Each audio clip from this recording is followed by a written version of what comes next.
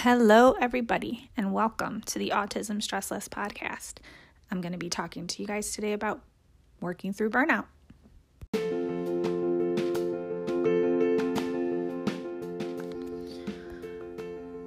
So there was a time a while back when Kev and I and the kids lived in Fairview Park, which is closer to Cleveland, for those of you who aren't from Ohio.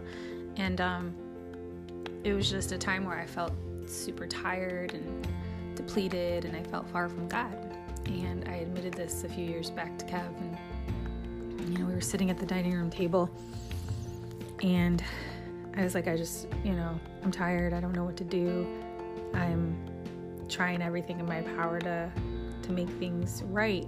But I think one of the things that I started to realize was that was the problem. I was really striving to do way too much for my family, and I forgot about what was most important. And at that time, I was working over 40 hours a week at times in healthcare, and I was caregiving at the clinic and caregiving at home and trying to figure things out and thinking that all of this stuff was what I needed to do. But one of the greatest mistakes that I made was not slowing down. And another great mistake that I had made was also, not really investing in my relationship with my husband, my kids, and with God. So that's what I wanted to talk to you guys today about, is working through burnout, because it's a real topic that I don't think really gets addressed a ton. I haven't really read a lot of material on burnout. I studied a little bit about it in college when I took biblical counseling classes, but that was it. People just don't talk about it. And I think when you have a child with autism and special needs, like we do, Jaden just does not have level 3 autism. He has a slew of other issues. Sometimes you feel like you have to just keep going and do it all because there's so much going on and you want to fix things. But I'm here to tell you that a lot of the times you cannot fix things, that life is beyond, fixing a lot of things. And it's also about, in those times of great stress and when you're working through this burnout, you have to learn how to manage your mind and manage your moods, right? That was a big issue for me. And I know not everybody can do this, but I decided to leave my job after working 15 years in healthcare because I wanted to be home for my family. I wanted to not have this caregiver role where I was caregiving 110% of the time, out in the world and at home. I wanted to do it differently. And so Kevin and I did decide that, thankfully, before the coronavirus hit. And, it was a struggle at first because I was so used to being on the go, go, go. I was like, oh my gosh, I'm home now. What am I supposed to do? And a lot of people would be like, what do you mean? Man, there's so much you could do at home, right? But it was difficult for me because, like I said, when you're a person who's always on the go, go, go, and all of a sudden now you're just okay, you're at home and you're on the go, go, but not the go, go, go. Excuse me. So it was difficult, but it was also a great time for us because I started to create a plan of action for not only our family, but for our ministry life. And I'll talk about that in the next segment.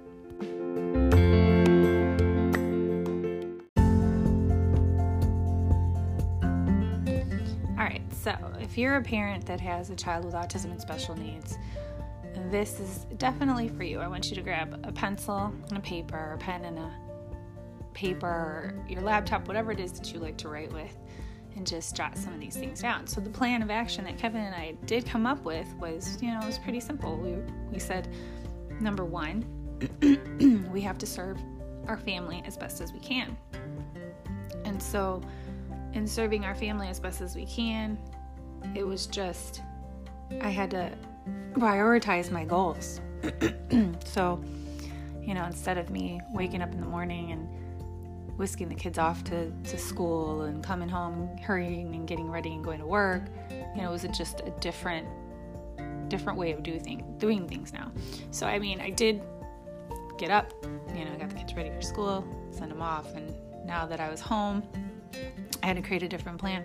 So, I started just trying to serve my family as best as I could at home. And then number 2 was,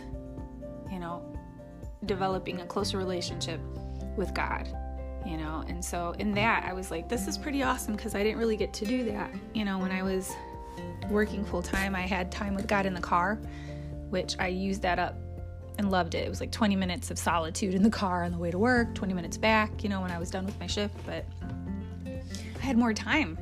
And so it was really nice to be able to fully rely on God again. It just felt natural. It felt like this was the right decision that Kevin and I made. So that's, the second thing was like, okay, let's, try to figure this out. And the third thing was to, also invest in our marriage. And so we were doing all of these things. And after, Kevin and I haven't always had the best relationship. For those of you who are hopping on and just getting to know us, we did have a separation at that time before we made that decision for me to stop working. We were not together for about 5 months because it got so crazy and it got so overwhelming, and I was so burnt out and he was burnt out, and I don't want that for any of you guys. I would hate to hear that you guys all of a sudden divorced because of all of the things that were happening around you. And I know it's extremely hard when you're married and you have kids, let alone having a child with autism and special needs. But, the whole reason why Kevin and I got married was because, we fell in love with each other. We were, we enjoyed each other's company. We became best friends. We just wanted to do life together. And so, when all of these things were thrown at us shortly after being married, it was just like a ton of bricks just hit us, because we were, so many things were thrown at you with the initial diagnosis and all that. And like I said, for Jaden, it was different. He started off having seizures at 8 months, and, then he was diagnosed with autism, and then it was an intellectual disability, and then pica. It was like a whole bunch of stuff. So we were just like, what? Oh my gosh. And then it was like all these therapies in the middle of me having to work, Kevin having to work. It was just a whole bunch of chaos and some other things, that I'm not going to mention, but it's just a lot of stuff, right? So those are some ways that we decided to work through the burnout. It's like, okay, we have to make some adjustments here, and we have to start prioritizing, what's most important for our mind, for our bodies, for our spirits, because, in the midst of all of the chaos, in the midst of all of the things that are going on, you can still have that peace in your heart if you prioritize appropriately.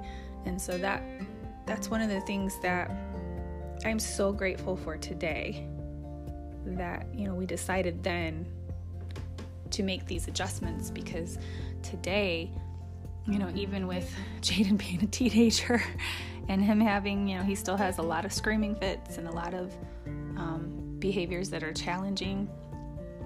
Even in the midst of all of that, we are doing so much better because of the changes that we made for, our own selves and for our marriage, for our family.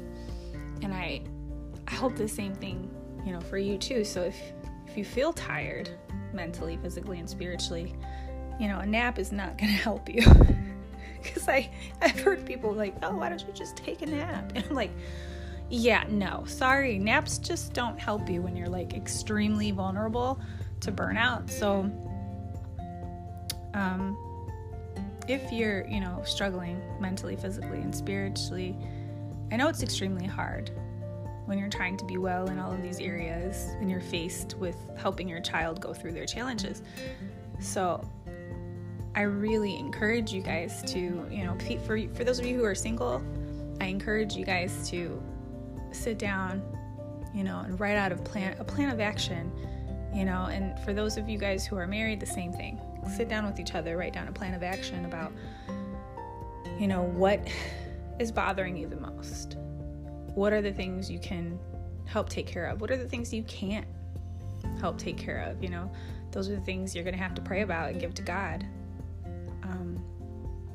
We need to regularly say no to the stressful demands of our lives in order to say yes to enjoying a peaceful and restful relationship with God and with our family. When you do that, it is a blessing, and I promise you guys it is. It's a lot of work, but it's a blessing, because like I said, today I'm sitting here and I'm like, thank you, Jesus. And yesterday, Kevin and I went for a walk, and we're like, this is amazing. We are so grateful, and we're so thankful for the changes that we decided to make, though it was scary, initially, because we're living off one income. Kevin is our sole income, but we're making it work, and I know that you guys can make it work too.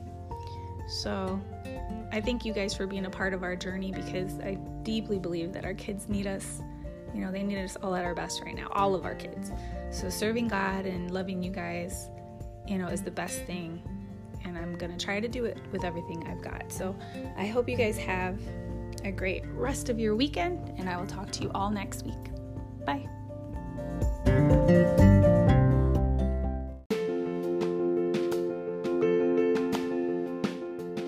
So the stressless skill for the week is to work through your burnouts. The scripture I have for you is in 1 Peter 5, verse 7. God cares for you, so turn all of your worries over to Him. I want to encourage you guys, even if you have 5 minutes in the morning, just hop on, a Bible app, the Holy Bible app, the Abide app, whatever app it is, and just listen to the Word if you can't read the Word. Because once you have the Word of God go deep down into your spirit, it really permeates your soul, and it helps you with everything that you have going on in your life. So I encourage you, to work through your burnout, plan a better life for, your family, for yourself, prioritize what's most important, and, let's work on our minds, bodies, and spirits, so that way we can do the best we can for our families. All right, guys, if you have any questions, please feel free to email me at molisfam@gmail.com, and I'll talk to you all next week. Bye.